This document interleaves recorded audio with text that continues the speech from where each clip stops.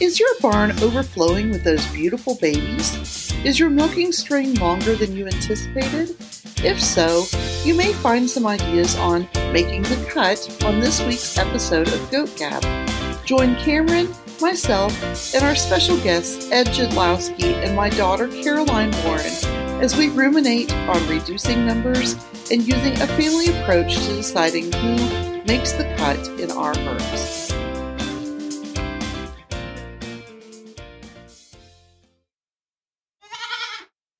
Welcome back, Goat Gabbers, to an exciting edition of Goat Gab. As always, I'm one of your co-hosts, Cameron Jadlowski. I'm your other co-host, Laura Warren Hughes. I'm stumbling on my words tonight. And we are excited to be joined by two guest hosts tonight. Yeah, Dr. Ed. Hello, Goat Gab fans. And then we're also joined by my youngest daughter, Caroline. Hey, guys. We thought it would be an interesting week to talk about managing numbers, but also putting a different perspective on it, especially in families with lots of stakeholders in their herds. As a lot of people know, the Jadlowskis have a lot of stakeholders, and at one point we had about 6 stakeholders that we were trying to make decisions off of. And Laura, I don't think it's any different in your herd as well. Right. And especially when everybody has their own opinion and you have a bunch of chiefs and not very many Indians, it can get really interesting, can't it? Oh, yes, absolutely, as I'm looking at my dad right there. But nonetheless, before we dive into that, Laura, Caroline, what's happening in your place? Well, we restocked the barn on hay yesterday, which was much needed, as well as brought a new addition to our farm. It's always fun when your kids get old enough that I had to work at the hospital yesterday, and we were like in the dregs of hay. And I came home after work, and not only had my kids gone and gotten the hay, but they'd unloaded it. And, well, my daughter Caroline had gotten a load of hay all by her lonesome, and it was all unloaded and stacked in the barn. So that's always a sweet gift of having adult kids. So if they're if they're chiefs more than they are Indians, well, I can take the good along with the bad, I think. And Laura, on Saturday, you took a pretty exciting and eventful trip. I did. So my oldest daughter, Elizabeth, and I, and our friend Jessica made the trip up to Epworth, Iowa to see Craig Coatman and his beautiful Pleasant Grove herd. And picked up some kids that we were transporting back. And I've always wanted to see Craig's operation. And it was just a really neat drive up there, way up there. I didn't realize how big Iowa is. It doesn't look that big on the map. It was quite a trip. Yeah. Yeah, he's like closer to the Thompsons than anything. I mean, he is pretty far north up there. We've got back in the day when we used to swap a lot of goats, we would always meet him halfway. And I remember this vividly because my grandpa would always go and he'd meet Craig at the Henry County Fair exit in Illinois. And that's where we just swap off goats there. So, but I've been up there ourselves when we picked up bucks, or I was up there in December with my semen tank getting some stuff. So yes, I've made many trips up to the Pleasant Grove, and it's a great place. Well, it was hard not to fangirl when I was up there because, I'm like looking at these goats and saying, oh, that's got to be Moniker, and that's got to be Jamboree, and that's got to be, and it was just fun to see them all, and just some little things that I noticed. One was that they were very quiet. Like, I go out to my barn and it doesn't matter what time of day it is. They're like, oh, mom's here. And they're all talking and they're noisy. And the goats, they noticed that there were people in the barn, but they weren't hanging on the fence and acting obnoxious like mine do. And Jessica made a comment, something about they're not here begging for cookies. And Craig said, we don't feed cookies to the goats. And I'm like, and that's why I have a barn full of brats, is because I do feed cookies to them.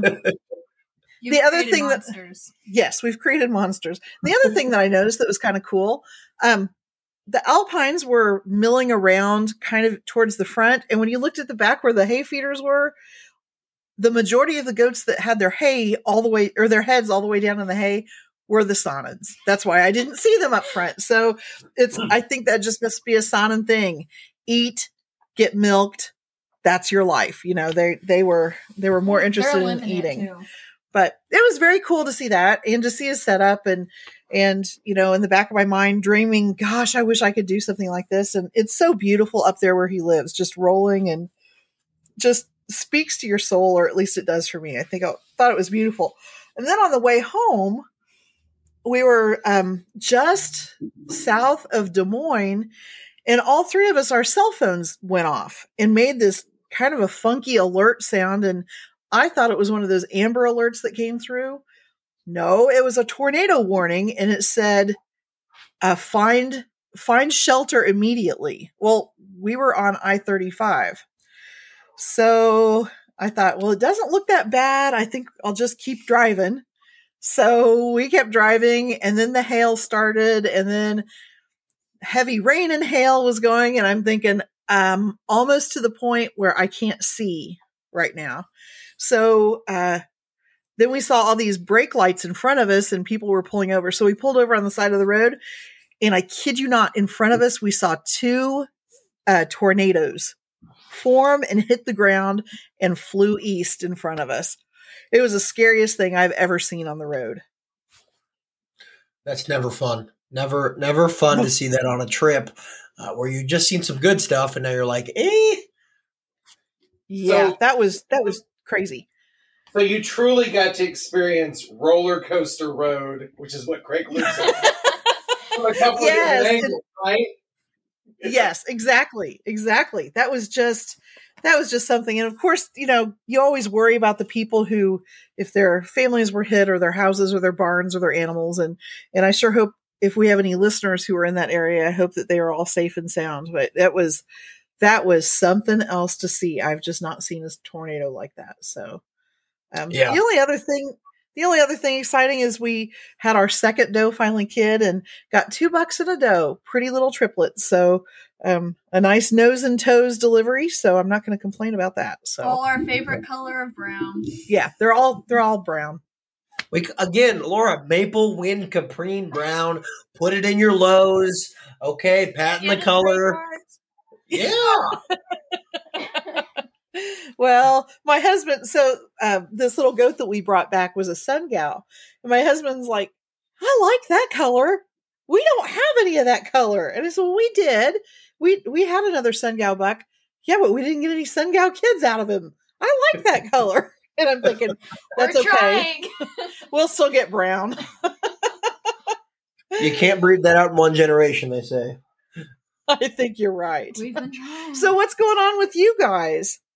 Well, we have been busy with our March kiddings. We've really faithfully been inducing does this year to do it on the weekends. And I will say that has made life around here so much less hectic. And so we induced 4 does last weekend. Yep. And I was telling Cameron that it was really strange because we had 4 singles in a row. And I was like, what is going on? And then we topped that off with a pair of twins, an Alpine and the Sable. And we had a set of twin does from an Alpine, which was like, we haven't had a lot of, the doe fairy has not graced us with tons of does. But the last couple of ones that we've had we've seen some more does, which is kind of nice, so we can fill our orders and, at least have some replacement animals, because we were getting a little concerned about that. We have a huge group of does due this weekend.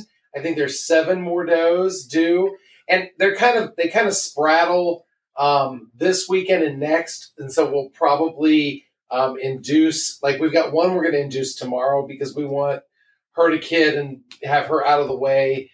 Because she's an older doe, so we want to make sure that we get her all taken care of and moved out of the pens, and then we've got plenty of room for the other ones, and so we'll do those other 6. And there's some pretty big name does of ours in that group, so we're pretty excited about this next group. But I'm doing the math, and after that, we really settled down until like the first week in April. So it's really going to be that time where we start looking at our numbers, which I know is what we're talking about tonight. So we're going to be doing that. And then other than that, we just, things have been nice with a clean barn that Cameron helped me get all taken care of 2 weeks ago. And that's been nice. And, the weather, if it would just decide what degree it wants to be. And we had 70 degrees on Saturday, and I think it's 28 outside right now. So it just can't decide what it wants to do. But I guess that is spring in the Midwest. Yeah, Are you sure you're not from Missouri? Illinois, Missouri. It's the same. We have the same Mother Nature for both of those states, I think. It's just crazy this year. Just crazy. Yeah. I'm pretty excited because, we talk about the Pepperoni Man, and I love the Pepperoni Man, but I had actually somebody reach out for all of my excess Pepperoni Man goats, and the guy was like, I listened to the podcast, but if you need to get rid of any of your Pepperoni Man goats, let me know. I'm looking to buy them. So I'm like, okay. So we've got a new Goats on the Go affiliate out of Champaign, Urbana, actually. That's starting an affiliate herd, and he needs animals for that. So I'm excited to be leaving the Pepperoni Man a little bit, but I'm sure we will return to the Pepperoni Man for some of our later kids. Well, that's really nice. And I think, what was this Goats on the Go thing? Was it like a group of people that all met together to kind of learn about it? Because I've seen some pictures on Facebook too. Yeah. So there was a big Goats on the Go affiliate meeting, I think, that a couple of our mutual friends were on. And then this guy reached out to me, and he was like, hey, I'm starting to Goats on the Go affiliate. We've met. I listened to the podcast. His name's Brett. So shout out Brett and his family there. So I'm excited because I think it's just a Goats on the Go concept is so interesting, and I love being able to use that as a different type of land management. So I'm excited to give back to the cause. I think that's very cool. Of course, our original and favorite Goats on the Go friend, Margaret, I think she was at that affiliate meeting too, and said that it just had a lot of really neat topics and had a really good time. Yeah. Let's move on here. Quick ADGA news here. I know my dad wanted to say something specifically, and this podcast will drop on Wednesday here. But Dad? So I think we're all going to get some information upcoming about a town hall meeting that ADGA is going to host. And by the time this podcast is released, you will have all received information about that. And that's an awesome opportunity to just kind of give our people in ADGA, all individuals, to kind of have an opportunity to hear what's happening and to kind of look to the future of what's happening. I think things have been fairly quiet the last 2 weeks. I knock on wood as I say that to Director Laura over there. But I think for the most part, we're starting to see some things happen. And I know that this town hall is going to be an opportunity for people to really have a chance and an outlet to get their questions answered. So I'm hopeful that will be a positive thing. I agree with you in what you said, Ed. Things seem to be calming down a little bit. Maybe everybody's getting busy with kids, or maybe it's just that we are seeing some improvements in things, which I think is hopefully part of it. But I love the fact that we're going to have this town hall meeting, and I think it'll be just a really positive thing for our members. Right. Yes. So that's all on ADGA news. But this week in podcast news, we do have a sponsor. This week's episode is sponsored by Vallis Dioctis Farm. Jeremy and Lacey Thibodeau and family raise Nigerian dwarfs and sables in Dwight, Kansas. Along with those goats, they also raise 4 little girls. In addition to getting those girls involved with 4-H and ADGA youth programs, the farm also participates in DHIA, linear appraisals, and attends shows throughout the Central Plains region. Vallis Deoctis means Valley of Enrichment. So if you're looking to enrich your herd with a sable or some Nigerian dwarfs there, check out the Vallis Deoctis farm on Facebook.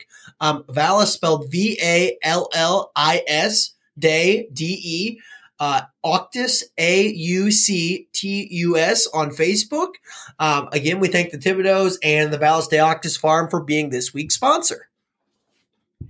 And they have the cutest 4 little girls that you would ever want to meet. Yeah. yes. They're a great family as well. They're great people. Had some success at the Kansas State Fair and a couple shows in Missouri as well. Just neat people to know, and we thank them for their sponsorship. For sure. We're glad to have them here. So our topic this week, as Cameron had mentioned earlier, is really one that's quite appropriate for this time of year as we walk out to the barn and many of us are kind of bursting at the seams or soon will be. And it's kind of talking about managing the numbers that you have in your barn. And we've hit on this earlier. We hit on this last year, but I always think that A, we've got new listeners all the time, but B, it's always good to kind of look at things in a little bit of a different light. And that's what we're planning to talk about this year. So, whether it's Pepperoni Man or moving them down the road to another farm, culling is something that I know that I always have a hard time with.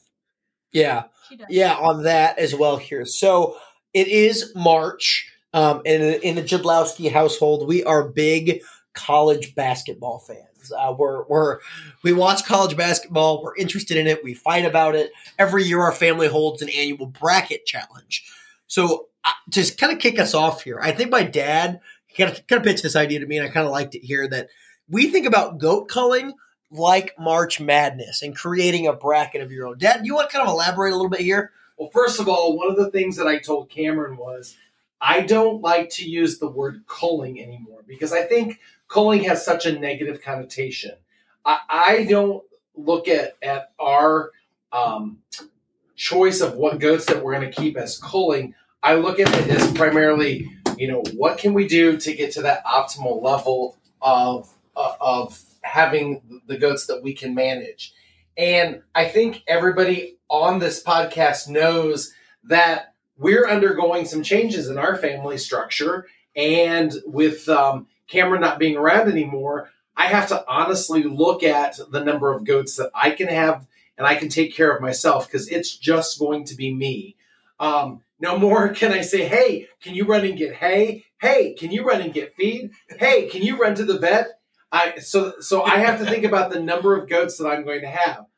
And I will say one of the things Cameron has done a really good job about is A, reminding me of that, and B, also helping me establish kind of an order for how I'm looking at those goats. So I've got like all kinds of spreadsheets. Now, I'm kind of, borrowing on our friend Craig Copeman when he was on here talking about all of his spreadsheets that he has. But I have a spreadsheet this year, and it's the first time I've done this, and I have goats that are in the absolute staying category for each breed. And then I have the goats that are on the proverbial, like the NCAA tournament, that are on the bubble. And then I have the goats that are automatically have already been determined to be sold. And so that's how we look at how we're going to make decisions, by looking at those 3 particular areas. So I don't know if other people look at it this way, but I like that format because I can move goats around. And let me tell you, goats do move a lot. So right now I'm keeping a lot on the bubble. That's what I'm going to say. So I think that's a good visual, and I think that makes a lot of sense to looking at it that way. I know that last year when we talked with Kurt Schnipke and he talked about culling till it hurts, that can get kind of brutal sometimes, and especially when you have a bunch of different people with a bunch of different opinions on that too. So I like the idea of a spreadsheet. Yeah.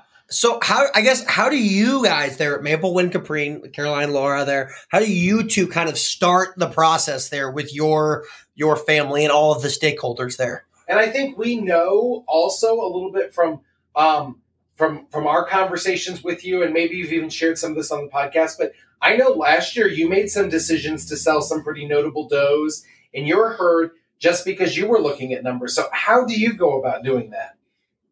Well, I'm obviously the youngest, and so this coming year I am going off to Northwest, which is several hours away from home.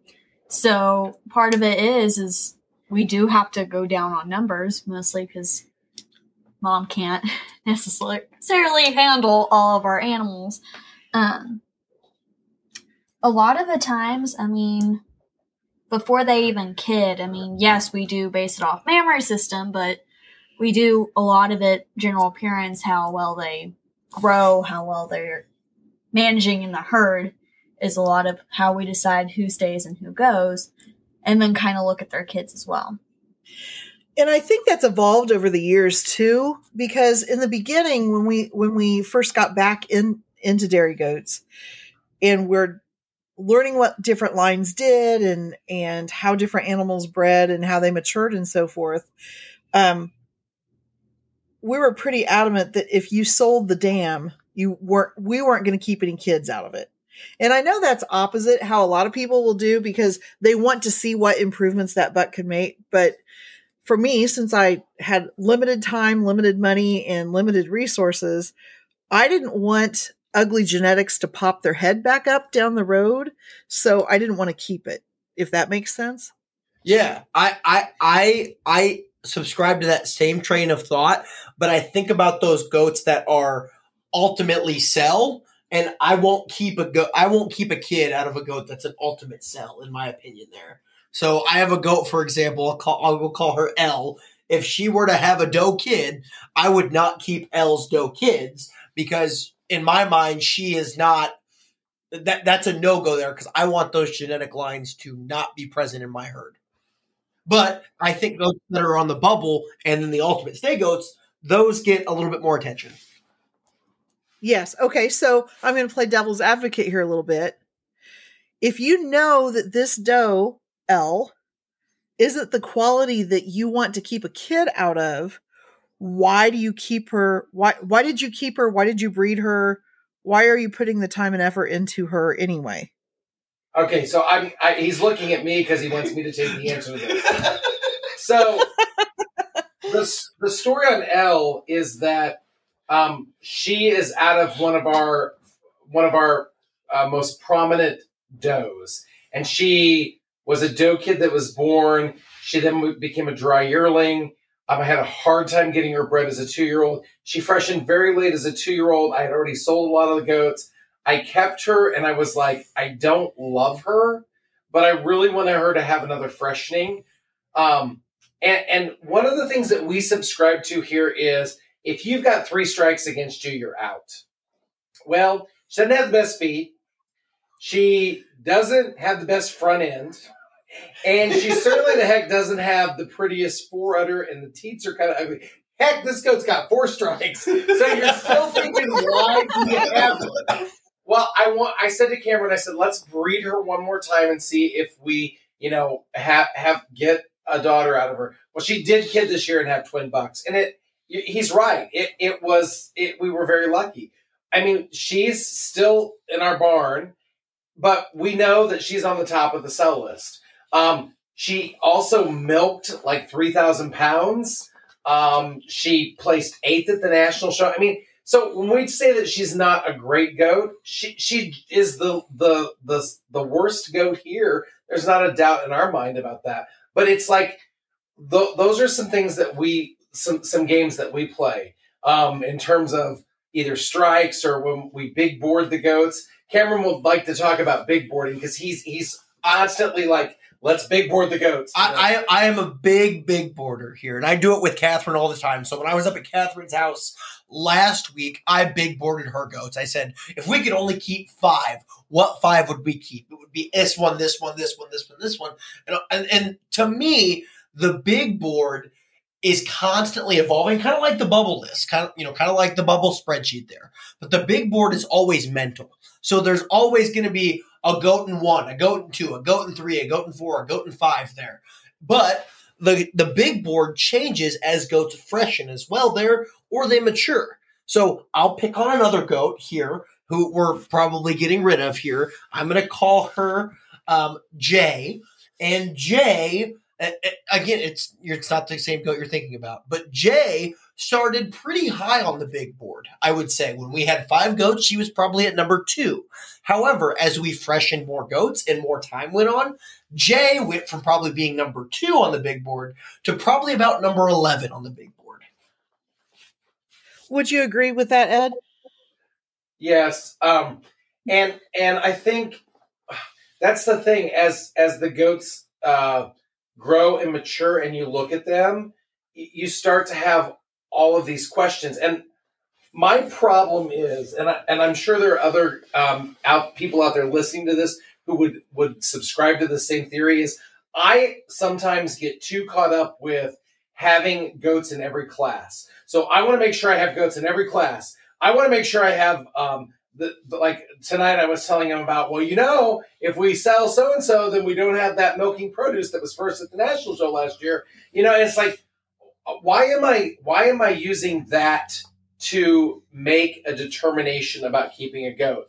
I know that this year the things that we're going to have are going to go deep. And I'll be honest with you.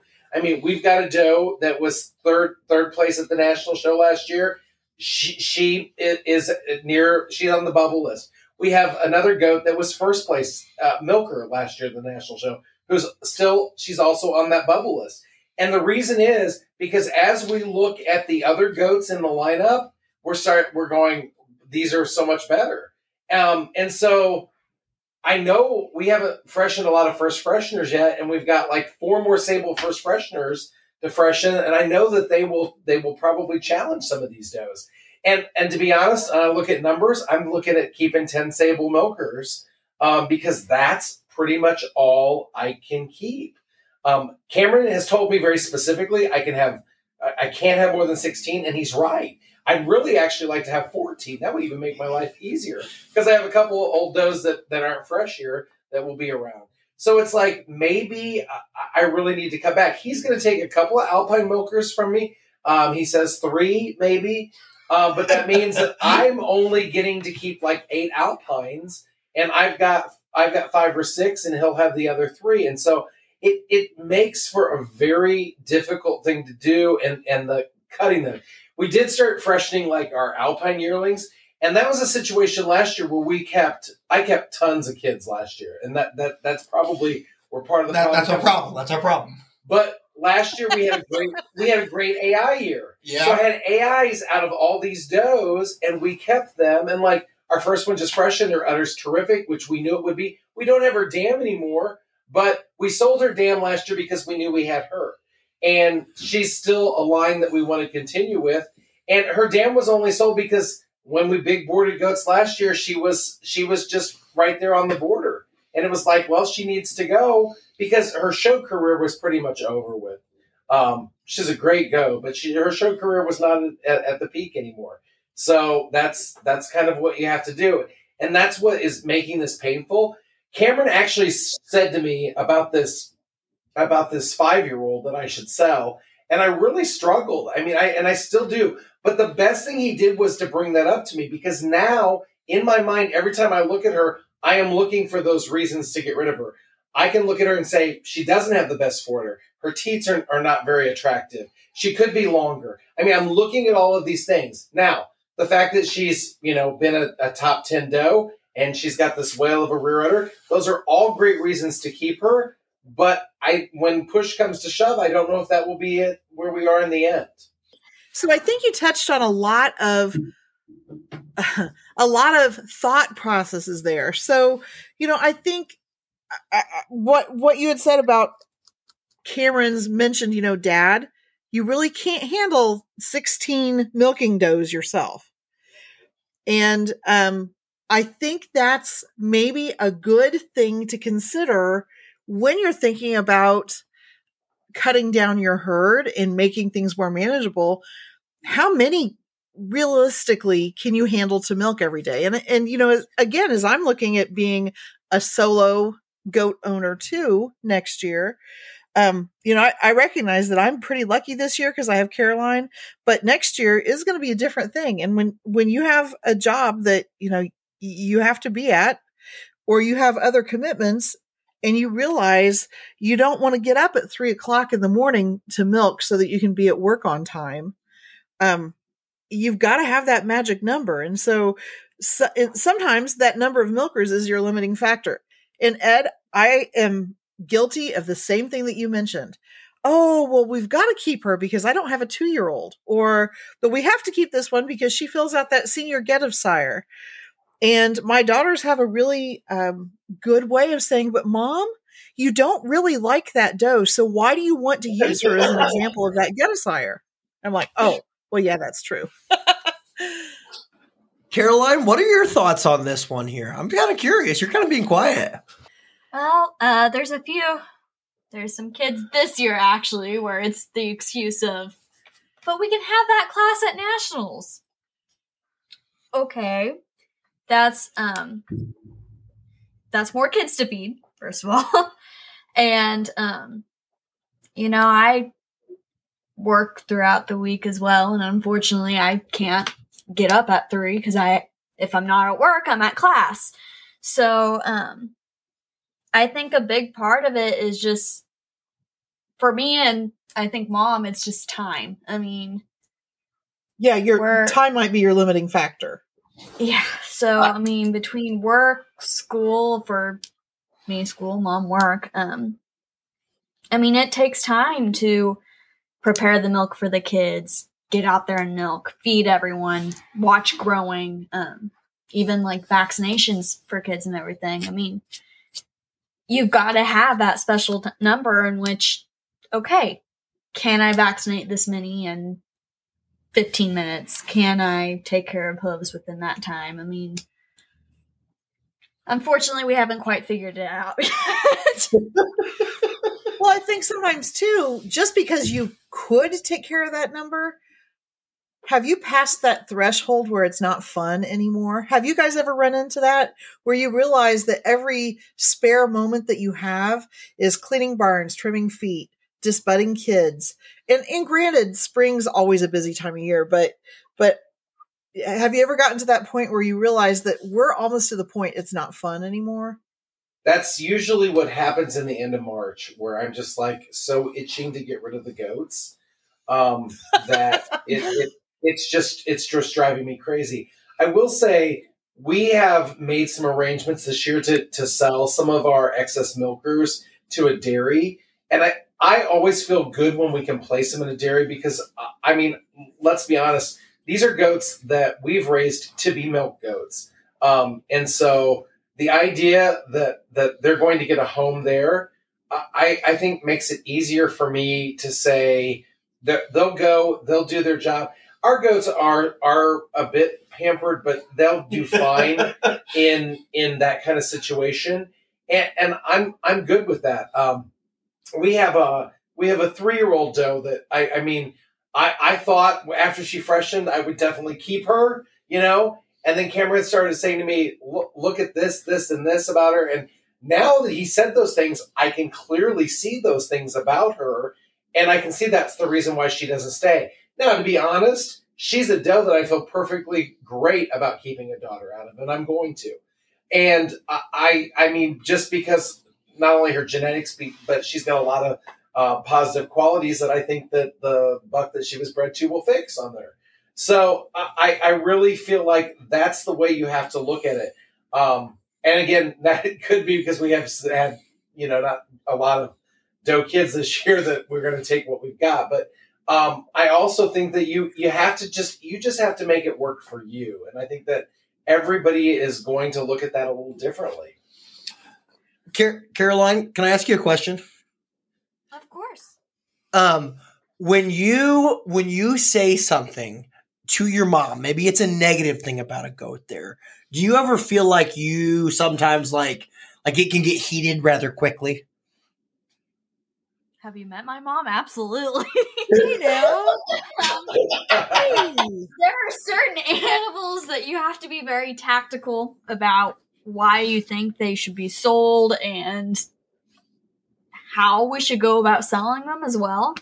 That being said, I mean, just selling one animal in the herd can make your herd look so much better. For example, the culling till it hurts. Mom did end up selling one of her most beloved heart goats, I guess you can call it.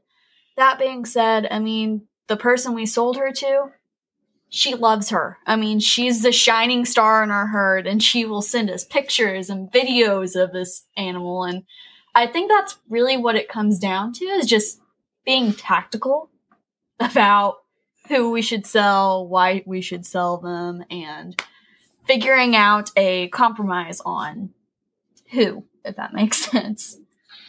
But I think you bring up an excellent point. I think the best way to cull is to have an accountability partner. And that's what you guys serve with each other. That's what Cameron and I do. And I'm sure we don't like to listen to each other sometimes. and I'm thinking from my point of view, Cameron is much better at it than I am. And I'm guessing Caroline is much better at it than Mom. But that's just the way it is, right? Yes, and the other girls, you know, they I'll say that they gang up on me. They don't. They keep me honest. I can think of a doe that I have in the barn that was a shining star as a kid. I really like her pedigree. Her dam is a doe that was special to me. And this doe is the bottom of the pecking order. And I bet everybody that has a herd of goats has these kind of animals that they look at them and they see so much potential in this animal, but because they're a target for everybody else to be mean to, they probably are not ever going to show their best in your herd. And my daughters keep saying, Mom, she could do really well in somebody else's herd. She could be a really great starter doe for somebody. She could be a great 4-H doe for somebody, but she is never going to reach her best life in our herd. And they're totally right. Do I want to hear that? No, but they keep me accountable for the fact that why am I going to hang on to a doe that I know probably will not ever leave the barn to show because she can't get her stuff together to look like a show doe. So, yeah. I think it's okay to admit that, you know what, this animal could thrive somewhere, but it's not going to thrive in our herd. And I think that's where sometimes our family does end up having our heated arguments, is where will they do best? Yeah, I think, and I've really thought about this a lot after working with my dad and obviously working with Catherine now, is sometimes, and some people in the family or stakeholders in the family get very emotional about animals, and we should be here. But oftentimes our decisions when we do get mean about goats are rooted in emotions. So that's something as well that I've really worked to do a better job at, is taking the emotion out of the goat and looking at it on a purely numbers basis. And I think even just talking about it, even having this conversation tonight is somewhat therapeutic, because I think we can look at it from the standpoint, and if we are looking to breed the ideal goat, some of the bottom rung of goats are not close to that ideal. And yet we can find every excuse to keep somebody. But again, if our goal is to get to the ideal, then that's what we have to look. I'll give an example. For the last couple of years, Cameron has badgered me about a particular doe in our herd that she probably shouldn't stay around. And my argument has always been, you know, she's a really beautiful bodied goat, and she has a really well attached mammary system, but she'll freshen and she'll milk a lot and she'll have these good tests, and I'll be like, see? And then by the end of the season, I can't get her to fill her udder and she doesn't look her best. I mean, she's a doe that's appraised 91. She went best in show a couple of times last year. But the other side of it is now she's got 2 phenomenal daughters in my herd. And it's like, okay, maybe it's time. She's not going to go out to shows late in the season and do anything spectacular. And that's if I'm working to breed that ideal goat, she's not it. Maybe her daughters are, and maybe I've done that already. So I've just got to move on. And so, like I said, this is very therapeutic because it does make me think, yeah, I can do this. I can make these decisions. And again, I'll be crying, Kurt. I will be, and I really won't. I really won't be. After a couple of days after they're gone, I won't miss them. But you know what I'm saying. We lost a really beautiful goat last year that was one of the best goats I'd say I probably ever bred. And we just lost her very rapidly after she had shown and done very well. And I felt her presence being gone, but that was a very different thing. That wasn't the same as making the decision to get rid of her. So I think that you just have to separate those things. I agree. But I think you have to do honor to the fact that sometimes it's just stinking hard. I mean, it really is. Yes, they're livestock, but they're personable livestock that we put a lot of blood, sweat, and tears and time into. And it can just be hard to see them go. But then you have to realize it costs, to quote my brother-in-law Stanton, it costs just as much money to feed an ugly goat as it does to feed a beautiful goat. And so if you have a barn full of wannabes but this is so-and-so or so-and-so's daughter, those are keeping your barn from allowing something that could be much more beautiful to either stay there or to thrive there. So, you got to step back and take the heart out of it a little bit. There's one thing that my dad and I were really reflecting on that I want him to tell the story of. We're going to call it the Panera effect. I think we talked about it last year, but I feel like this year refined this. So I'm going to ask my dad to tell the story about the Panera goat. She was a La Mancha. So tell us the Panera story. Well, it just was, Panera just had the most beautiful mammary system, and she was very correct in her general appearance, but she wasn't very big. And she didn't have a lot of bone. And she was out of a doe that we had bred that was like reserve best udder at a national show. And so I get this Panera doe. And the first time I take her out as a milking yearling, she just had nothing to her. And so I kept thinking as a yearling, I probably could have culled her. So as a 2-year-old, she freshens, she has multiple kids, she looks good. And lo and behold, she ends up placing like 4th or 5th at the national show. She's not very big. And I'm thinking, oh my goodness, this is a goat I wasn't even sure I was just going to keep. And so every year it was the same thing with Panera. Maybe this is Panera's year to go. But every year she'd end up placing like in the top 5 or 6 at the national show. She had praised 92. And year after year, as she got older, about when she was age 4, I put her on the trailer to go to be sold. And I went later on and took her off, so Panera stayed with us till she was about 6. And then she finally, there was just no way, but it's like, that was a situation where, and Cameron and I talked about this. How do you look at a goat and know how they're going to mature? Am I making a mistake by selling this goat too early? And how do I know? And I would say this is the situation. If it's a goat that you see the potential in, then you need to place that goat in somebody else's herd so you can watch her grow. If it's not somebody who you think is going to, then you've got to take her to a dairy or to the auction, one of the two. And that's just the way it's got to be. Because hanging on to those sentimental goats because you think they could be okay,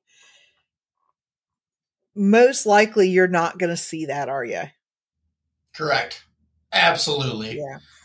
So, yeah, I think it's a gut feeling more than anything. But, we can talk about structural red flags and other things under the sun there. But I think in our heart of hearts, we always knew Panera needed to leave every single year, but we just never could pull the trigger. And when we pulled the trigger, we naturally made jokes out of it. However, we obviously still talk about her, and she's probably one of the more memorable Lamanches we've ever owned, just because she got pulled off every year. But nonetheless, it doesn't help from going that she's still that, and she didn't die. But that's our Lamanche story in a nutshell. I do think that there are some animals that are just really hard to see. Like maybe it's your first permanent champion. And, then later on you realize that you've moved beyond that. And, or maybe it's your child's first goat that they delivered themselves, or a beloved goat out of your child's first, there's lots of reasons that animals become sentimental favorites. Have you guys had those in your herd? And how do you handle that too? Maybe when your kids were younger, especially Ed.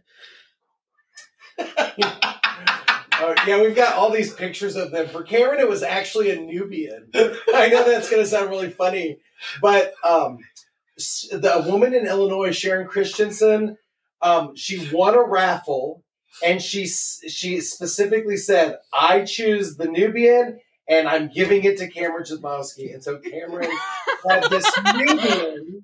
That was my first experience with raffles. And she was an easy keeper because we had her as a dry yearling.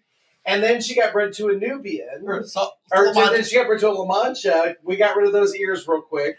And she didn't stay around after that. But I can still remember Cameron as we got ready to put her on the trailer.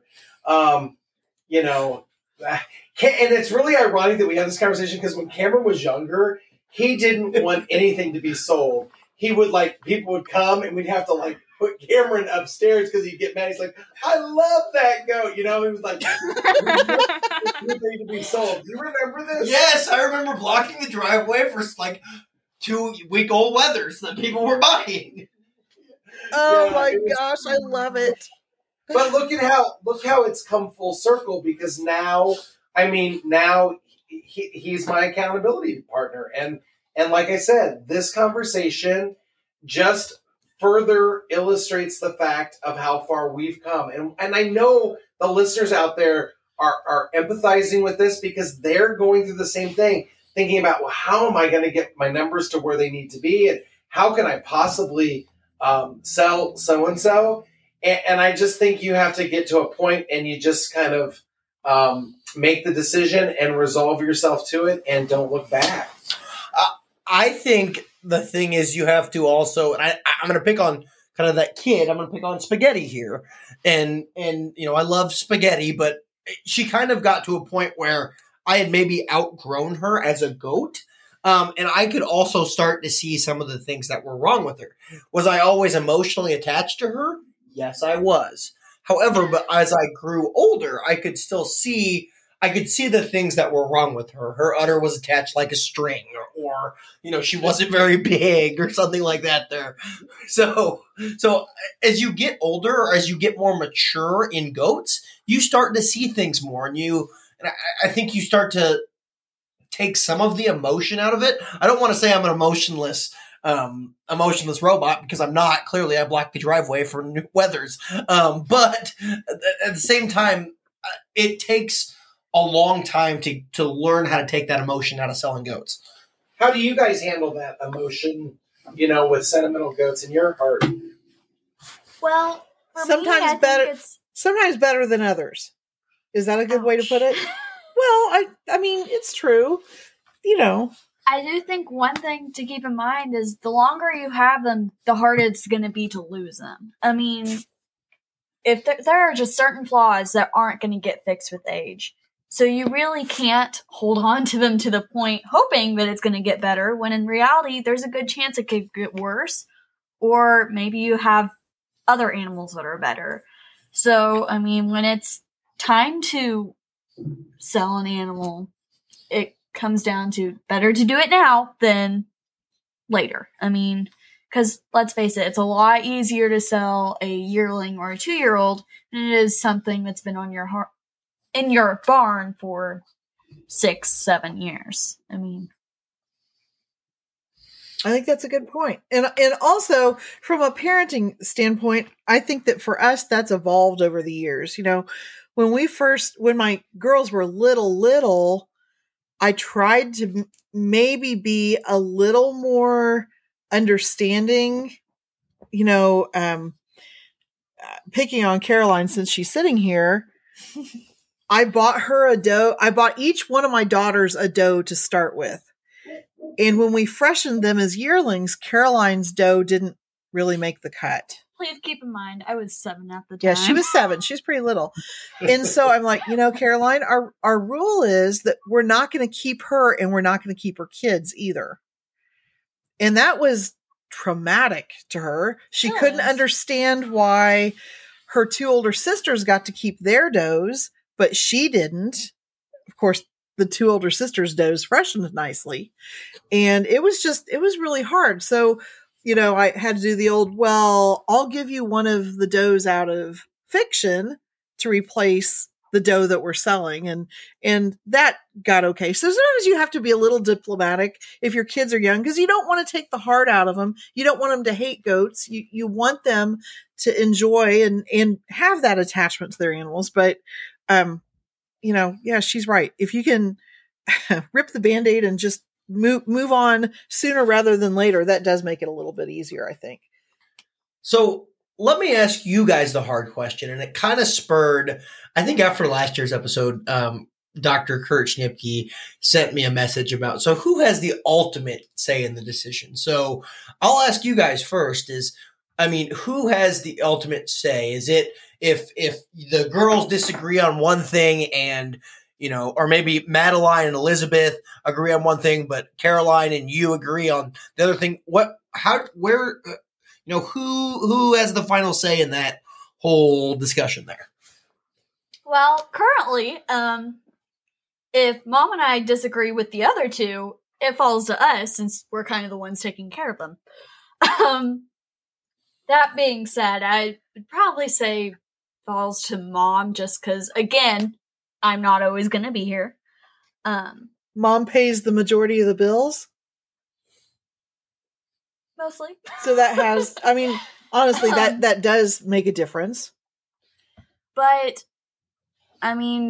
really it does come down just to communication, why this one needs to go, why this one needs to stay. And we do try to work to a consensus. We do. I think also what factors into it, like with our second breed, we have Sonnens, while Caroline and I do the majority of the work with them because we actually live here. They are Elizabeth Sonnens. So, knowing that she's the one who makes the majority of the breeding decisions and the culling decisions and so forth. I think that's pretty much it. Madeline loves the goats, but she's at a point in her life where she's like, I'll come home and I'll help you at shows and I'll help you with some things around the barn if I can. But I really am kind of distanced from the goats at this point. I still love them and I still have my favorites, but you make the decisions. I'm going to kind of turn that over to you guys. So I think it's evolved over time. Has it done that with your herd as well? Well, to answer Dr. Kurt's question here a couple of years ago, I will say my dad has the ultimate decision on it here. I just look at myself as the what's the word I'm looking for? I called myself like a little gopher at one point in our kind of relationship because I would go out and I would find things, semen or bucks or random things there, and I like being called a gopher, but I look at myself as like the little devil on his shoulder, if that makes sense, saying that you should get rid of them. But I think the ultimate decision, and I'll blame it here, is on him. Yeah, I would say that ultimately, in the end, like you said, Laura, I'm the one who's footing the bill for most of these things, so I'm the one who's going to make the ultimate decision. But I am going to listen to Cameron, and even though we sometimes argue over things, it's healthy arguing, I think. And I have to admit, anytime I have, cut the cord on a goat and made the decision to finally get rid of them, and then that evening when I go to milk and they're not here, I'm just like, oh my God, this is so much better, yes, I might think about the goat a couple of times and her not coming out, her not turning around the wrong way and running back and forth and not getting up on the stand. I might not miss that thing about them. But I mean, you know what I'm saying? It's just a matter of, you've done the right thing, and you've done the right thing for you. And the beauty this year has been, we've had these conversations about, like what goats Cameron's going to take, because he's going to take some alpines with him. And I pretty much, I don't know, Cameron would agree with this. There's like one or two goats I wouldn't let him take, but oftentimes he isn't interested in those. The ones that he has wanted to take, I've been like, yeah, that's fine. You take that one. One of our better does is out of one of his old showmanship goats. It's granddaughter, one of his old showmanship goats. And I'm like, you take her. She needs to be with you. And it's perfectly acceptable to do that. And I think the beauty is he's going to take some goats and he's going to have them in his house. And guess what? They're still going to be Kickapoo Valley goats. They're just going to be living somewhere else. So, I mean, we're fine with that. We're still breeding them. He'll make some breeding decisions, but I'm sure he'll consult me, or at least he better. And that, I think that's, wouldn't you agree that that's one of the joys of seeing your kids grow up into adults and still being involved with dairy goats, is that you can have those accountability conversations and you can see them really move into being competent and confident breeders. Yep. And it's just fun. It just adds a whole different layer of fun from just doing it by yourself. I agree. And I know for me, when my daughters hold me accountable for things, I may be kicking and screaming and growling about it, but deep down inside, I'm like, gosh dang it, I know that they're right, and I don't like it that they're right, and so I'm going to throw a little hissy fit, but in the end, I'm probably going to do what they're recommending because they're right. You got to be able to stand back and see that too. Yeah, absolutely on that one there. I think we've done a great job.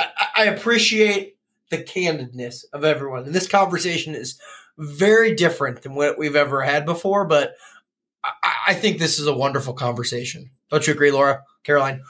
Oh, I think so too. And, definitely is that sitting around the table together and just talking about reading issues like this. I think that, it's not a totally scripted out and,